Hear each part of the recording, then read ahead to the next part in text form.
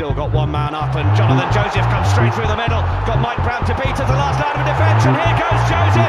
Joseph's going to get over. Watson goes on the outside. Oh, Watson goes magnificently on the outside. Hello and welcome to the Bath Rugby Plug, the rugby podcast by the fans for the fans, plugging the boys in blue, black and white. The victorious boys in blue, black and white. What a win on Friday night for Bath. My name is Gabriel and I'm joined as ever by my good friend and fellow Bath fan, Tom. Tom, how are you? Very good, mate. Yeah, still can't quite get the smile off my face after Friday night. One of the best evenings at the Rec in a long time. Yes, and another smiling face joins us on the Zoom call this week. We are delighted, honoured to be joined by Bath Fly Half, star of the moment at the moment, Max Ajoma. Max, thank you for coming on. We've been trying to make this happen for a little while. I think you said you'll come on when we get our first win, so that's probably the reason for the delay, but it's really nice to have you on. How are you? I'm good, thanks, mate. It's about time. Certainly is. Have you recovered from what was surely some wild celebrations on Friday after the win?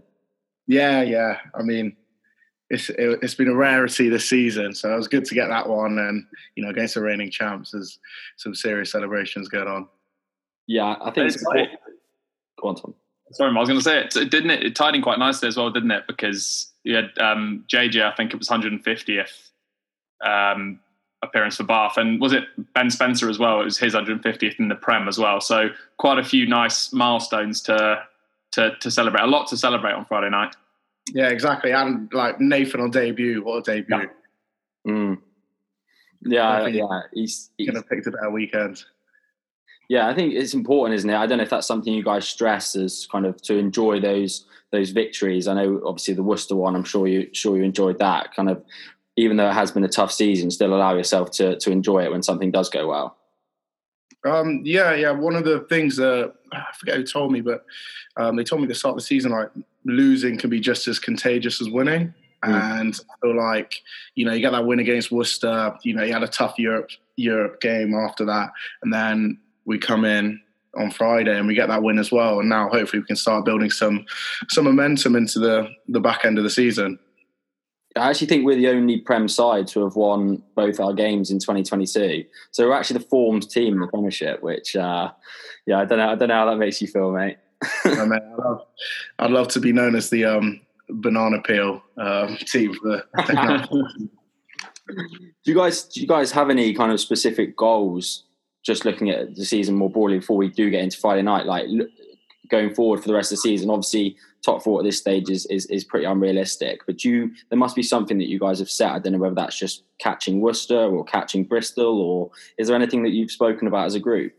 Mate, to be honest, no, not really. I think the main thing was just turning around our form, and I guess the nearest one would be looking at that Champions Cup. I don't know if that's just top four this season, but I remember we finished pretty low down last season, still got into it. But I'd love to see how high we can push our seeding so we don't end up against like two European giants this season.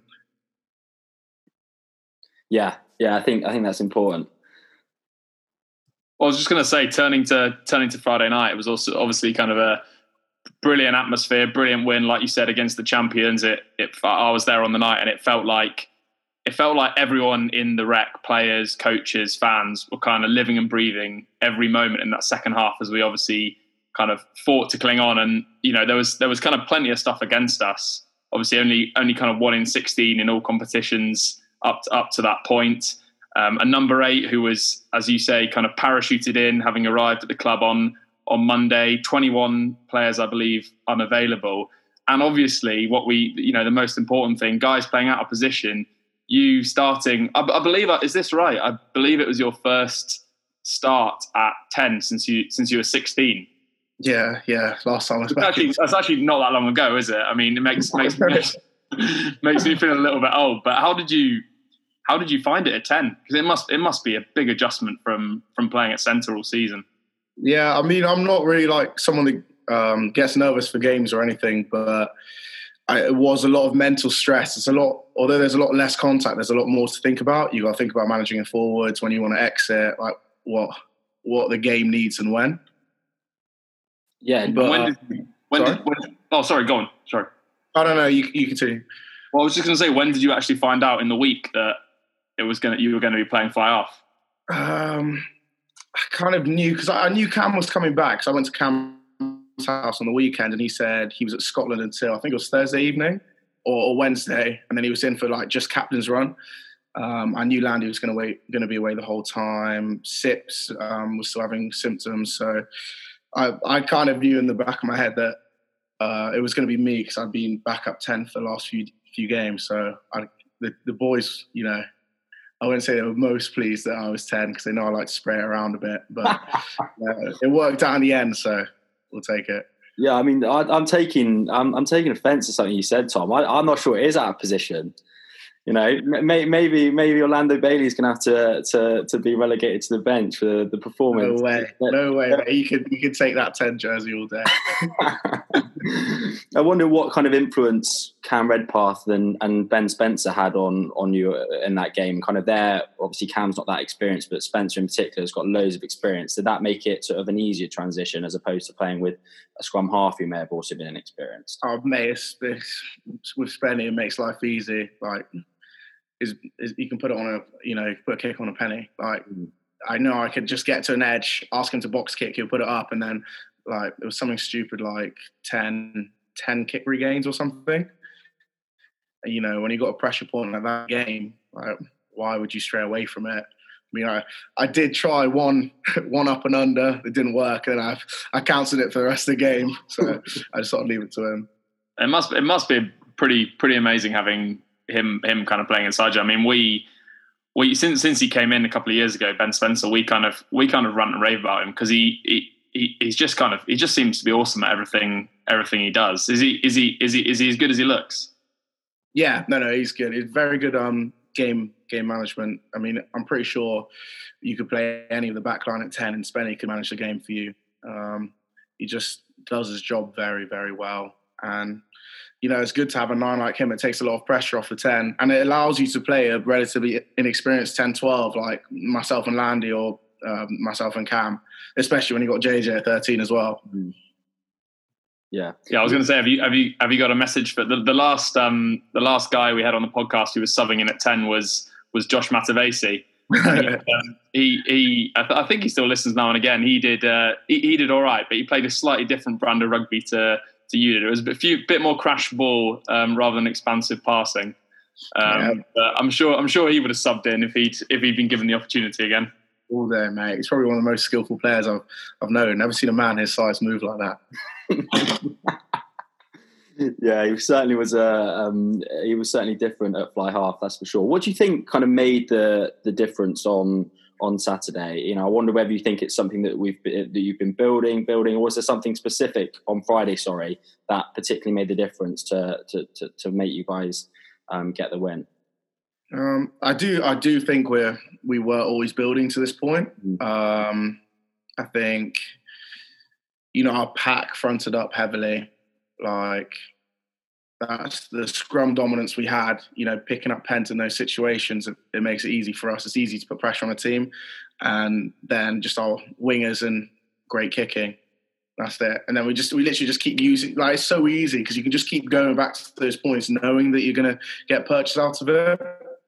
And also the crowd, like, I haven't heard the Rec like that in a while. And I actually called it. I said to Gabe the day before the game, like, I can feel it. I think we're going to win this one because Friday Night Lights at the Rec, when the crowd's behind you, it's hard. You know, it's hard to lose. Yeah, I think I say that to this Gabe every week for the whole season. It's not materialised every time, but obviously you're kind of you're a fair bit closer to it than us, and yeah, I think the atmosphere, it felt in that second half. There was almost kind of desperation. I don't know how you felt, but obviously in the past we've got ahead and then we've given away the lead and we've kind of found a way to lose the game almost. So yeah, I'm just really hoping that, you mentioned game management, but I'm just really hoping that this is a bit of a turning point. As you say, this finding a way to win, getting into that winning habit is so important, particularly when it's so intense. You've got a game every weekend, midweek games. There's no rest at all. So does it? It would have been the first day back in Farley House. I would have thought today. on Monday. So does it kind of feel like a bit of a turning point, and kind of how was the more general mood today in training? Yeah, mate, sweet. I couldn't wait to get back into training all weekend. Came in today. It was like Monday's always a pretty low key day. We've actually moved on very quickly to looking at salaries. We did pick up some key defensive points, and especially why we won that game against Quins, and just looked to implement parts of it into our game plan for salaries, because the Quins game doesn't mean much if we don't win some of our next few games. And is that? I was going to say, how do you think the defence has been coming on over the last few weeks? Because obviously it's been an area that we've struggled with, and brought in Janty van Rensburg. Brent van Rensburg, not Janty van Rensburg, Cell Centre. He brought in Brent, a month or so ago. What's kind of been the main things that he's brought in and changed? He's kind of got us. We're all really aligned now on the same page. He's the first defense coach I've had, really, and we've pushed more to a blitz defense. Previously in the past with JJ and Carl, we've always been a very drift first team. But now we realise if we can put teams under pressure and force the skills, because we're a skillful team like that, they'll make forced errors and knock the ball on, and then we can just go back to our points of pressure. And you see that in I think it was Tabai Matson's interview after the game. He was saying the coach was saying to Hats on Saturday that our line sweep was just that much that they couldn't do anything with the ball, and this is a Quins team that loves to play with it. Mm. And how difficult has it been for him, do you think, obviously coming in mid-season to implement, it's what sounds like quite a big change? Mate, a lot. The guys, it's crazy. I think his days is something like 5 a.m. to 6 p.m. The guys in there early having meetings 24/7. And to be fair, he's come in and he's cut down what he would normally do for a team, because he hasn't had pre-season to implement it. So he doesn't want boys to be, confused between the old system and the new system. So he's cut down a bit, simplified it. We've got all of our maps for defending phase 1 to 3, and then it's just about staying in the system and not giving away pens. And then I guess looking ahead more kind of next season and the coaching changes that have been announced, how exciting is it for you and the players that we're kind of bringing in someone with the experience of Van Gran to kind of coach you up at obviously still quite a young stage of your career? Yeah, mate, I'm very excited. The more coaches you get, at a young age, the more well-rounded your game can be. You can kind of adapt to any sort of situation, because the issues were before I'd only had 1 or 2 coaches. My perspective was so narrow. I didn't know if a coach was good or bad. I was just taking what they were saying as gold.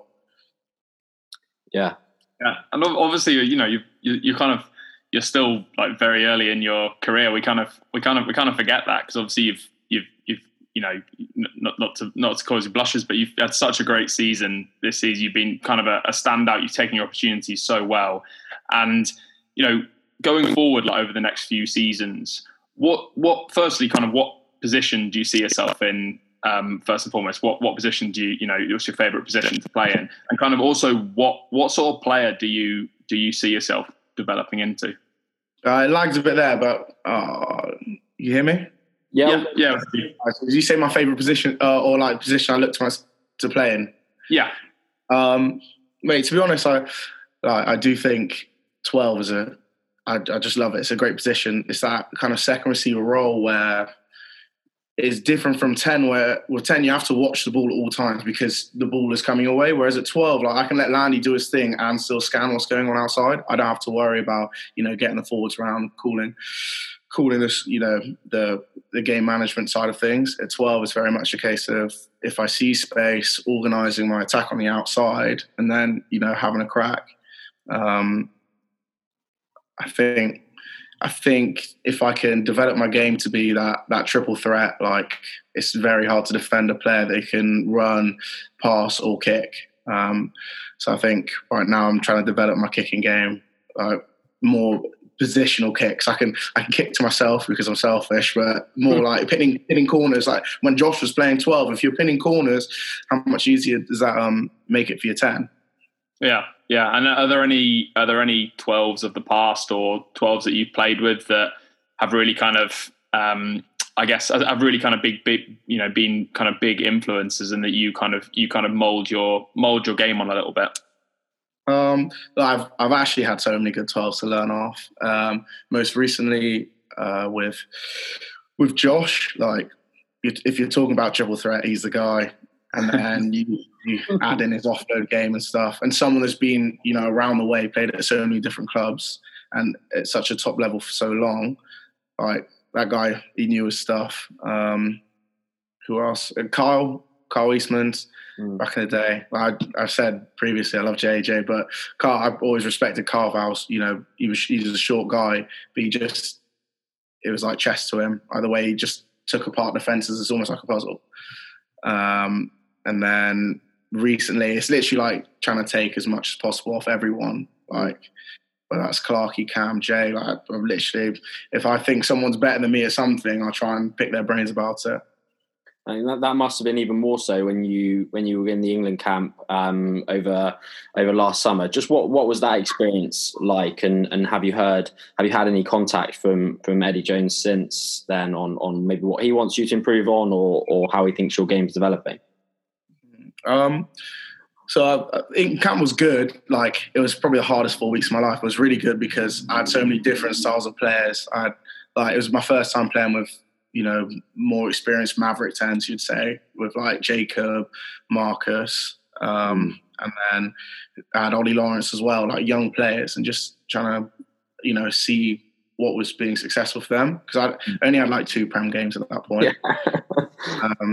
So even though I didn't get capped, it was still a great experience. Like, one, you're training balls out every day, so it kind of taught me like, shit, this is the level that I can train at every day and keep performing. So when I come back to the club, like at club, you probably only have 1 hard training session a week. So it made it a lot easier to be able to perform week in, week out at club. And then in terms of Eddie, to be fair, we've had some good chats. I'm quite nosy. I think the main thing for me was always, when I left camp, it was like, can I become a test match? He said test match body, but essentially test match player, like performing week in, week out. You're not making your game you simplify your game, and you're always performing above a 7 out of 10. That's what a class player does. And I think the main thing for me is like just defense. I think because something that stunted me a bit was moving to centre so late. I think if I played centre throughout my whole childhood, I'll be a much better defender than I am now. But because I moved late, I had no idea how like set piece defence worked when I first came into Bath 2.5 years ago. Oh, that's awesome! And obviously, other young guy who's been making a bit of a mark, Orlando Bailey's been called up. Have you heard anything from him over the last week or so about how England's been, or has he been too tired from all the training to get in contact? I'm actually quite angry because he seems to love it. Like, I'm not sure. I think because it was a build up to the Six Nations, obviously you can't cane the players as much. Yeah. He really enjoyed it. He came down to the game on Friday, so I saw him afterwards. Said it was going well. They had that incident with the fire alarm or something. There's a big fire at the hotel, so I think they actually missed a day of training. So I think he only had 2 training days and 2 team building days. But he's been let off the hook easy then compared to you, because I won't say too much. I won't say too much. You have to move hotel in the middle of the night or something. Yeah, easy excuse. Less balls out from Landy than it was for you last summer. Yeah, but also I was pretty fat as well. I think I love playing with him. I've played with him for so long. I think it's literally telepathic when we're on the pitch. I think Leinster at home, we're like camped out on our own 10-metre line near half time. He takes the ball out the back. He starts moving towards me, and I could tell he's going to kick it, so I just run through, puts the chip over, and it's like on the money for me. Little things like that. And it only improves, the more challenged we are. So coming up against great teams like that, it just accelerates our game. Yeah, it does feel like there's kind of like a young crop of players starting to come through. Obviously, yourself, Landy, to Glanville, and then looking the forwards like you and Richards, and then a little bit older Bayliss and Reed. How much have you guys all played together when you were younger? Mate, it's weird because and of course Gabe Hamer-Webb, who's your housemate in the background. No, I don't want to forget him. Of course, like, with different age groups, you don't really play as much. You only really find two age groups play together. So Blandy, because he was, as mad as a kid, like he was playing up an age group for county. So that's how we built that chemistry. Like when you're going through school, you always hear of names, across the way. Like Gabe, I went to Cares, Gabe went to Beach, and so we knew each other like that.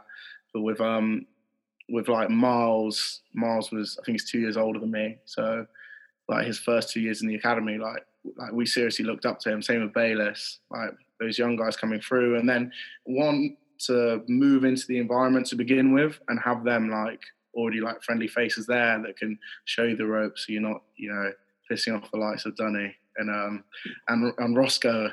That helps a lot. And then to now where it's like on the pitch, you look across, you're like, Christ, I've known this guy for 5 years now, when on paper we've only been at the same club for 2. Like, stuff like that's priceless.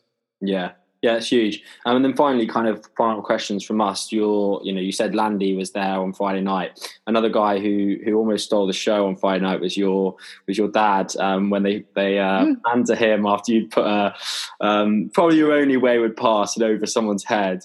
Maybe won't repeat exactly what he said. I was wondering kind of what he thought of the game on Friday night, and then how big an influence has he been, obviously, on your career as you grew up. Yeah, mate, that was a funny clip, wasn't it?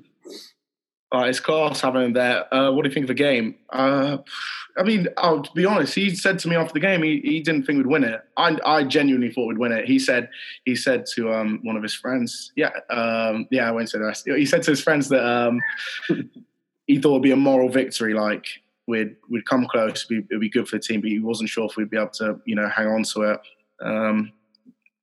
But oh well.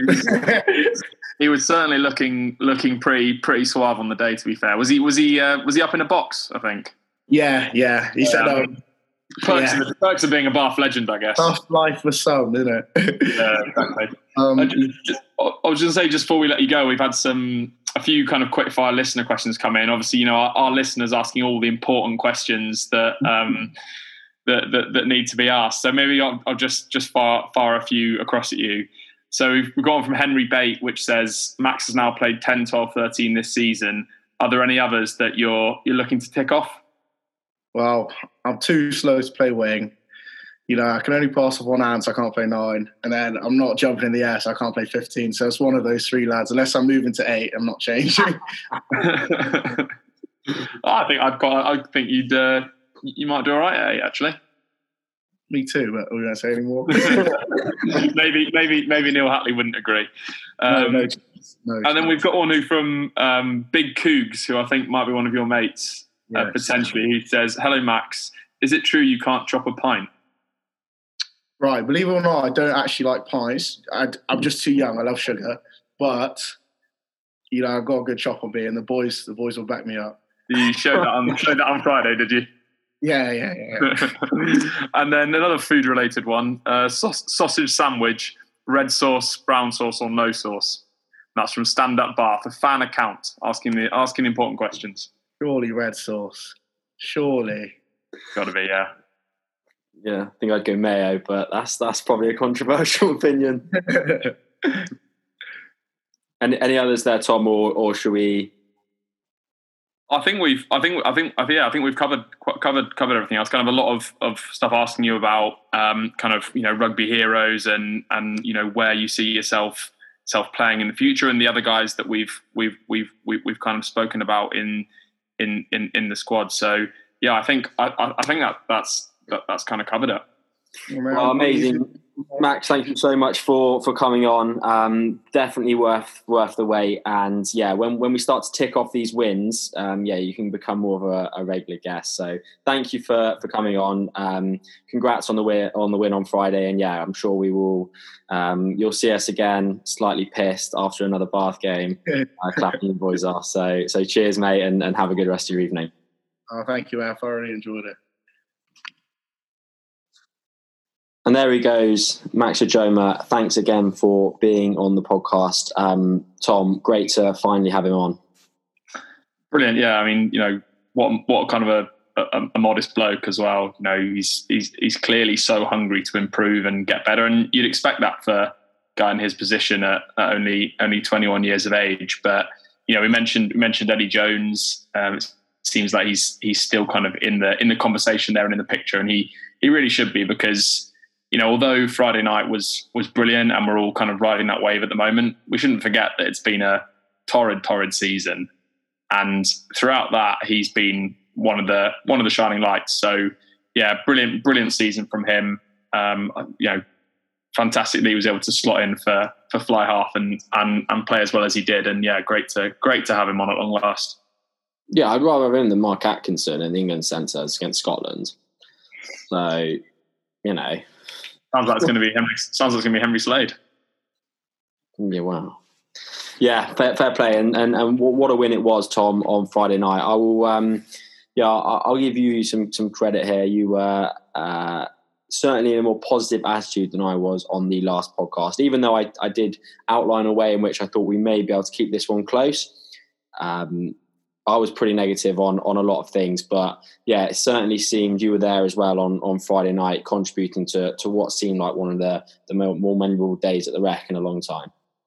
Brilliant. Yeah, I think, before the game, I think there's always the kind of, it felt quite irrational, but there's always the, will it be tonight? You never know. It could be kind of a miracle. I think you messaged me before the game and said that you were worried that it could get ugly. And I think that was probably the sentiment that everyone had. You never know, but in all likelihood, Quins are on a run. They've really found a way to win, no matter kind of how they played over the last few weeks. And the stuff that I said prior to the interview there, the odds were really stacked against us in terms of recent form, in terms of injuries, in terms of guys out of position, in terms of new signings.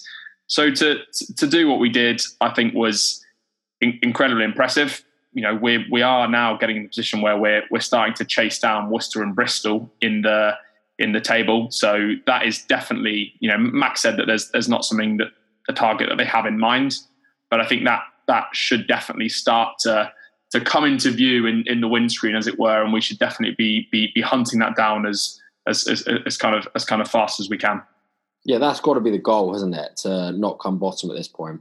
And yeah, just 7 points behind Worcester at the moment, with a large chunk of the season still to go. They've employed Steve Diamond as their DOR, so clearly they are, recognising the need for change. They're not playing some great stuff at the moment, lost at the weekend. So I do think that's a realistic possibility. And if we did end up finishing above Worcester or even above Bristol, that from where we've been, that would feel, like some progress has been made, and the guys that are getting game time off the back of all of these issues that we're having, Max for one, but Ewan Richards, another one who I thought was absolutely outstanding on Friday night, a young back rower who wouldn't have dreamed of playing as much rugby as he's playing.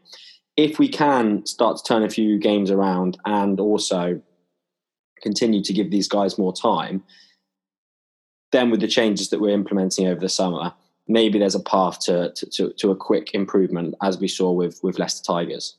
Yeah, I mean, 12th out of 13 is not acceptable, and we wouldn't have taken that at the start of the season. But as you say, from where we are now and from where we were a couple of weeks ago or prior to the Worcester game without a win, it would represent a significant improvement across the season in itself. And I think, as you say, it would provide a bit of a launch pad for the changes and a bit of momentum for the changes that we're making at the end of the season. What do you think made the difference on Friday? Max spoke about the game management that they were able to use and the influence of Ben Spencer on that. Do you think that was the key contributing factor? Because let's be honest, the last 2 weeks we've been absolutely taken apart in almost every area of the game. and Quins, as you say, riding high champions, but it wasn't the case at all on Friday. What do you put that down to? Well, I don't think Quins are a Leinster for a start, and I think the result would have been very much the same no matter how we played against Leinster. La Rochelle away, very, very difficult game, especially with the team that we fielded. But I think there are improvements that we've seen over the last couple of months. Game management, I think, has been important.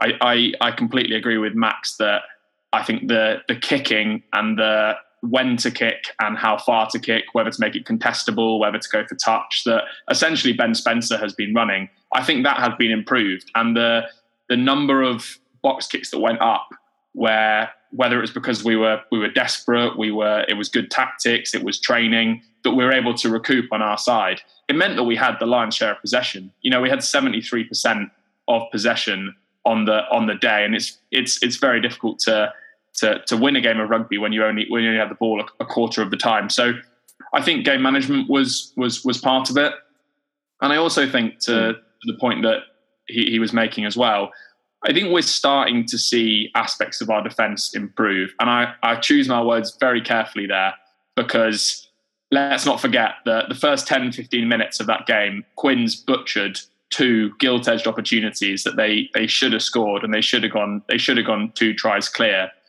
But I think Maul defence has improved. We found a way to get turnovers close to our line in the last. Well, we did find a way to get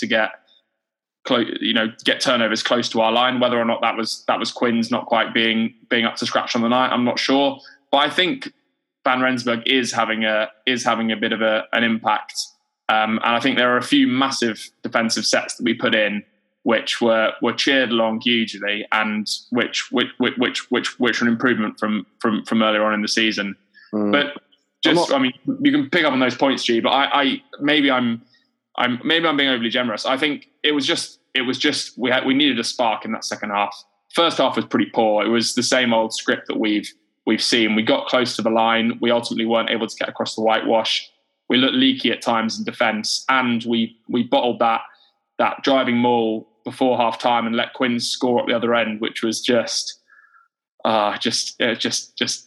we've seen it so many times before, but it's still so gut wrenching when that happens. And it felt like we just needed a spark. And you can talk about different areas of the game, but the Will Muir try down the left wing, I mean, how he scores that, and just barreling over good old Jack Walker and Tyrone Green, scoring that, I think it just gave them a bit of confidence. And then I think it was just purely about fight and desperation to manage to stay ahead and hold on. I'm not.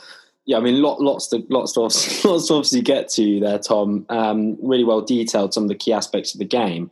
I don't think I really agree that the defence has improved. Not yet. I still think that they open us up so easy on 3 occasions, and with only the little ball they had, they to still kind of concede those 3 tries from almost nowhere. I do think that serious issues do remain, and Max was saying that they're kind of all on the same page, but I do think it's incredibly difficult with the number of changes that are being made to the team every week to be able to be on the same page against a team in Harlequins who can kind of score from anywhere. So I don't think I agree with that. I think the key point for me was the game management and the battle of the battle of the 15s and the battle of the kind of backfield, defending backfield. I thought Rokoduguni was absolutely outstanding. Fair play. You said it on a couple of weeks ago when he was playing on the wing. But to play at 15 and to field some of those high balls, I thought it was one of his best performances in a bar shirt in a number of seasons. And on the flip side, Tyrone Green, the guy who just signed a new contract at Harlequins and is one of the most highly regarded fullbacks in the league, he really, really struggled. And I think that was a combination of him not probably having his best night, but also Spencer's kicking and chasing it was absolutely excellent. I think Max referenced 10 times we got the ball back, and that just allowed us to keep the ball and kind of in being able to keep the ball, we meant our defence wasn't on the field too long to concede more points. Well, I don't think it helped Tyrone Green's performance getting absolutely folded like a cheap deck chair by Nathan Hughes, by your boy. You've called him in, you've called him for captain, you've called him for the Lions. you've called him in, and you've got a large. I don't know whether it's the Zoom quality, but you seem to have a decent amount of egg on your face right now. But well, it looked well, just on the Tyrone Green shot, it looked like a big shot in person. Watching it back in the slow-mo, that's pure dangerous. He's destroyed him. And then, and we should have asked Max about this actually, because I'm sure he would have claimed credit for it, because it was a bit of a double hit. But the hit on Andre Esterhuizen, who was anonymous and got the ball, crashed it up as he's done so often, and was destroyed by Hughes. So anyway, to Tyrone Green, and to the point about Rokoduguni, I think he's really playing some good stuff. Not in the traditional Rokoduguni mould that we've seen in seasons gone by, but he looks composed. He looks almost like a leader at times, and I think he's turning into a very, very solid player on the wing and at fullback. And who would have thought that we'd have been saying that a couple of seasons ago, even when he was so prolific in his try scoring? Imagine if he had that to his game when he was kind of banging in tries left, right and centre. He would have been one of the best wingers in the world. He's really developed his game, which is massive credit to him and obviously to the coaches that are helping him out with that. So I do think we probably need to address the egg on your face.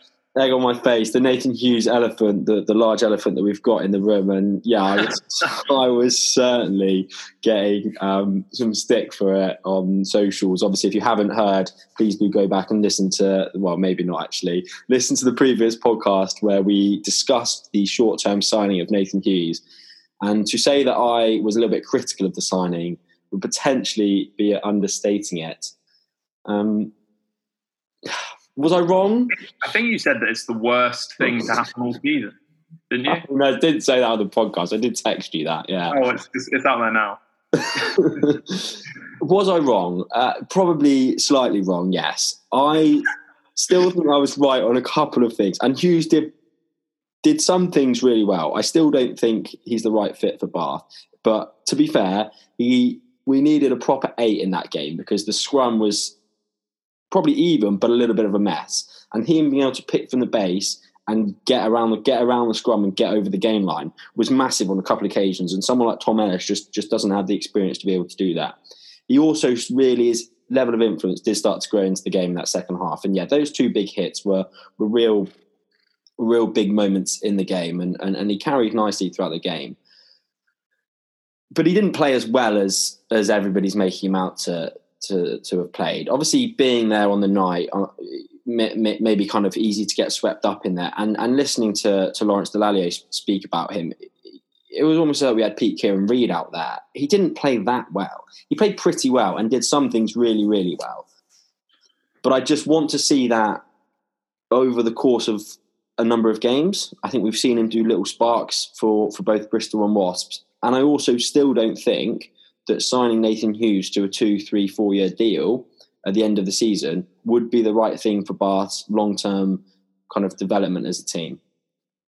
Yeah, look, I agree with what you said there. I think it definitely fits the BT narrative and the commentary narrative. To give him man of the match, I think, even watching it at the time, that was clear. It was probably, he had a good game, but I would personally have probably given it to Horse or Max or Josh McNally potentially. Ewan Richards played as well. Sorry. So Ben Spencer as well had another really good game. But I think there were candidates probably that would have shaved him. But I think what it did was it exposed and it highlighted how much we've been missing a proper ball carrier in our front 8 since Zach Mercer obviously departed our ranks. And Jacko Kutsia was brought in to fill the boots of Zach Mercer, and he's been really unlucky with injuries. And when he came on, he showed that I think he can fit that mould. I was very impressed with how strongly he looked to carry. He always, he gets over the first man quite easily, and he gets over the gain line. So I think it the fact that we're lacking ball carriers in that front 8 as it's been probably meant that having Hughes brought in, it kind of it showed that his main asset, which is going forwards, which is aggressive ball carrying, added to something that we didn't have. So I think that was why it was probably kind of probably it appeared to be such a big impact. And, the first half was a mix. He made some big busting carries. He took a few good lines off Ben Spencer.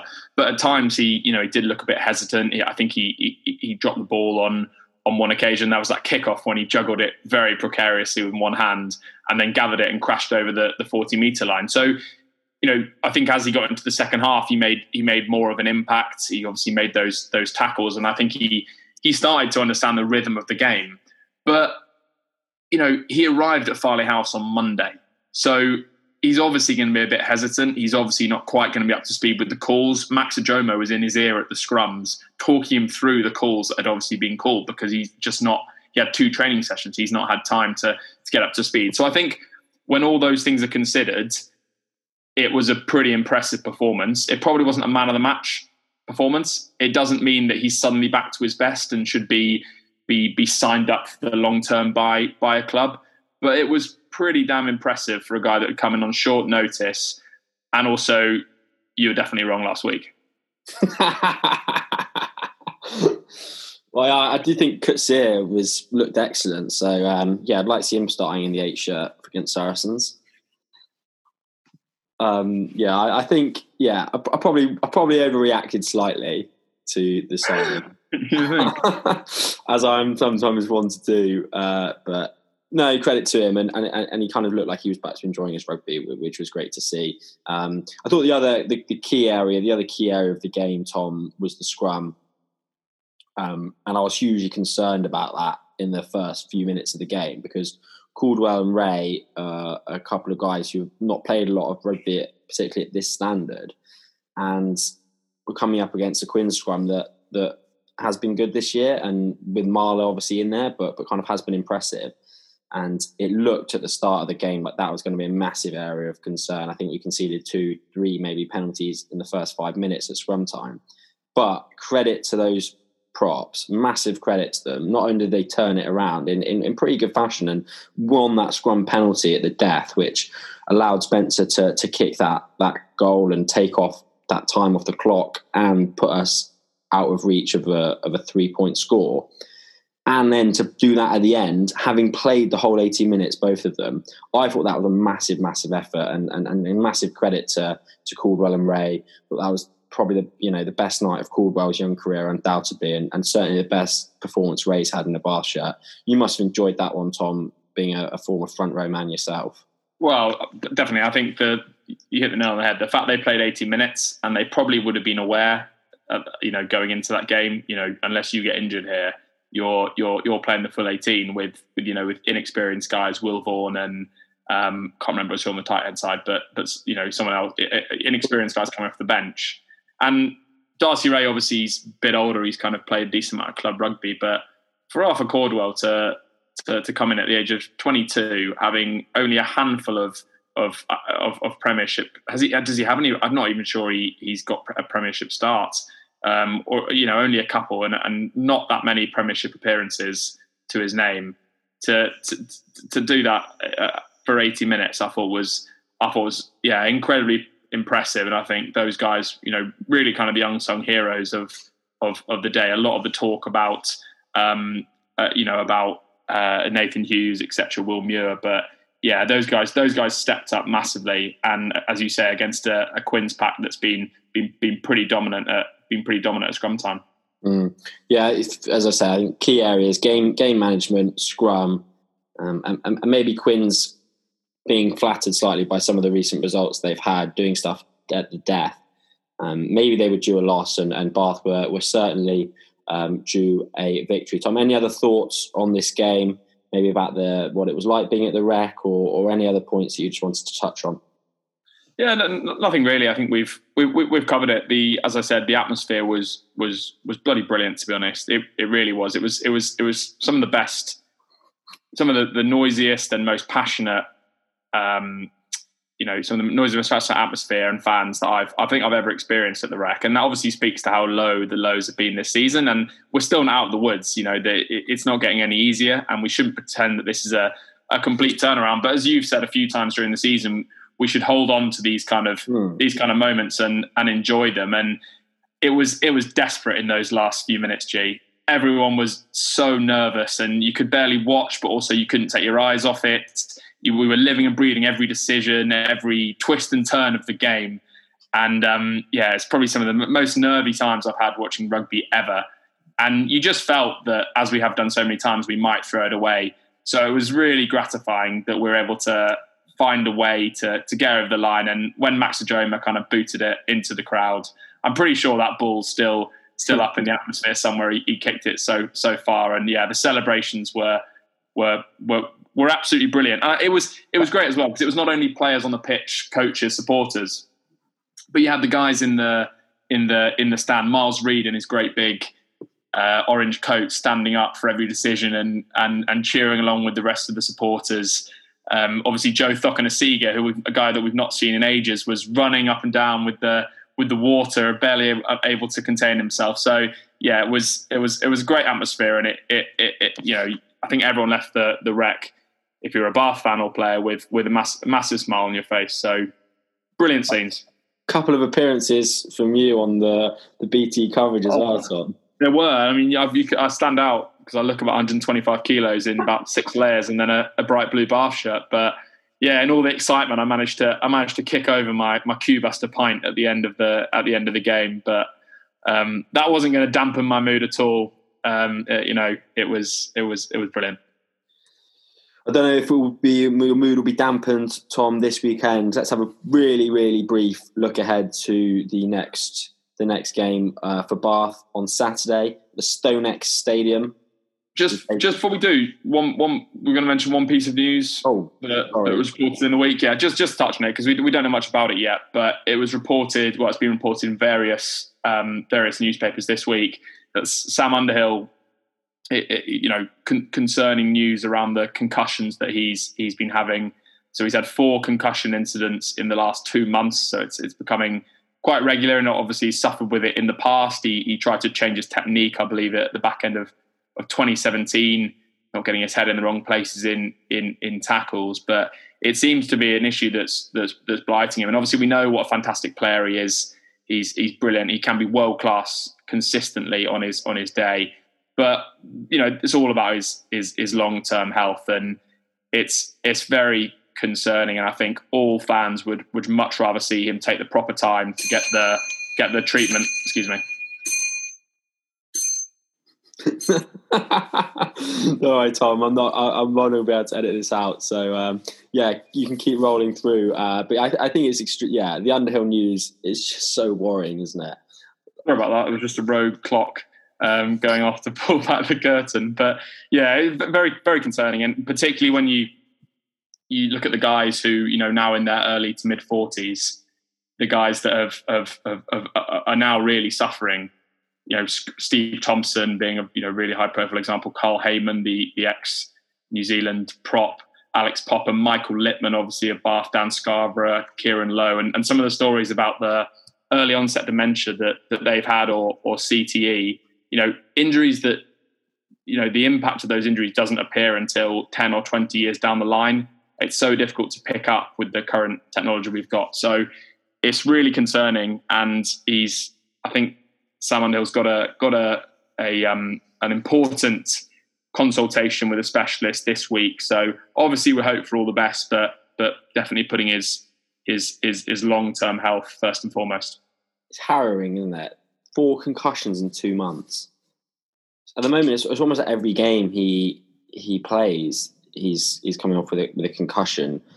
And it's just such a difficult decision because it's his life and he's a young guy and he would have dreamed of 10 more years, kind of not just everything that rugby brings in the career, but financially it's just a massive, massive decision. We don't need to tell him that. I just hope he makes the right one for himself and that these start clearing up because it's pretty harrowing, some of the stories. And when all said and done, clearly his health is much more important than anything else. And maybe Bath will be able to find a way to keep him involved at the club on a non-playing level because it would be such a loss on a playing front. Yeah, and hopefully the specialist advice is that he can continue. Concussion doesn't always mean dementia and CTE.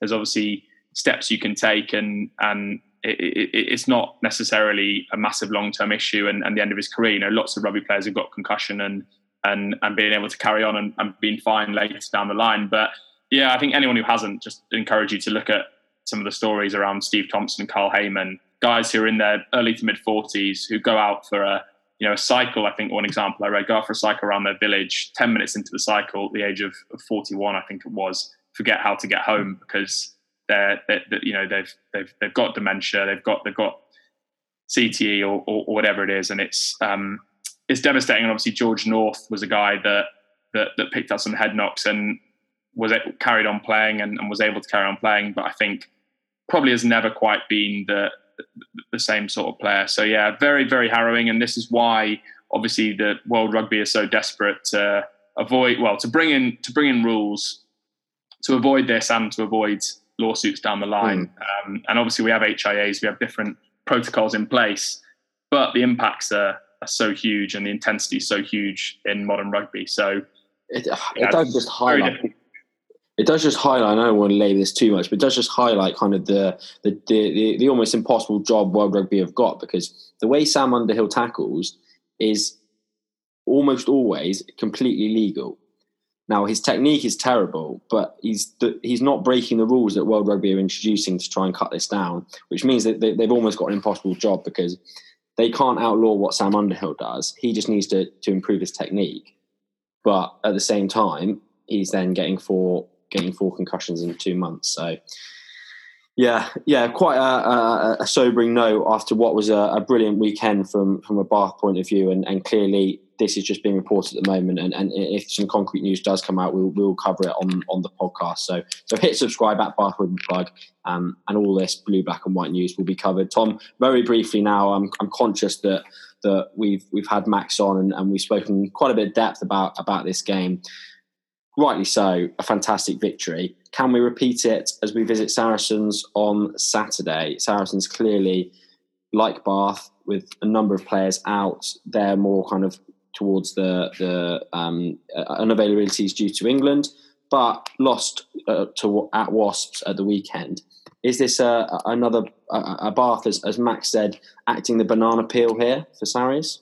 Well, like you say, on the one hand, you know, it feels like we're really flying high at the moment after our second win of the season. And as you say, they lost to Wasps at the weekend, and the game before that lost to Gloucester, got shaved up by Gloucester at home. So their form in the Premiership hasn't been great. Obviously, they're missing England guys, whether it's through injury. In the case of Owen Farrell, has been well publicised, or just the guys that are unavailable for England and others. So who's that? Jamie George, Mara Toje, Nick Tompkins, must be others that Maitland as well for Scotland, must be other guys that I'm forgetting as well. So they're missing a decent number of guys. But with all that said and done, you only have to look at the reverse fixture when they scored 71 points at the Rec. So we shouldn't forget that wasn't too long ago. And you know, I'm very conscious that we shouldn't see this last win as a turning point in the season. I'd still expect Saracens to be strong favourites, but you never know what winning does to a team and what the mentality will be, and also who potentially will be the latest set of guys that will be coming back to be available and fully fit. Yeah. 18-point favourites Saracens are with the bookies, Tom. So clearly they're not putting too much stock into what happened at the weekend from a Bath point of view. And I think that's probably about right. I think it will be very difficult, but if we can build on that and get points from this game, Worcester are away at Leicester, so unlikely that they'll get any points. So chasing Worcester, for me, is the massive priority of this season. So if we can get a couple of points, if they get nothing, it's another step towards doing that. Tom, thank you very much for joining me. Thank you very much for listening. I'm going to put you on the spot here before you go. One number, where did England finish in the Six Nations? Obviously starts with a trip to Scotland at the weekend. I'll go for third. Okay. Grand Slam with Bailey at 10. I'll give you another number from the weekend. Thick to scale, 10. 10. Boom. Done. Perfect way to end the podcast, Tom. Thank you for joining me. Thanks again to Max Ojomo for joining us. Thanks for listening. Please do share this amazing interview that we've had with Max Ojomo with your mates, and stick behind the boys through thick and thin.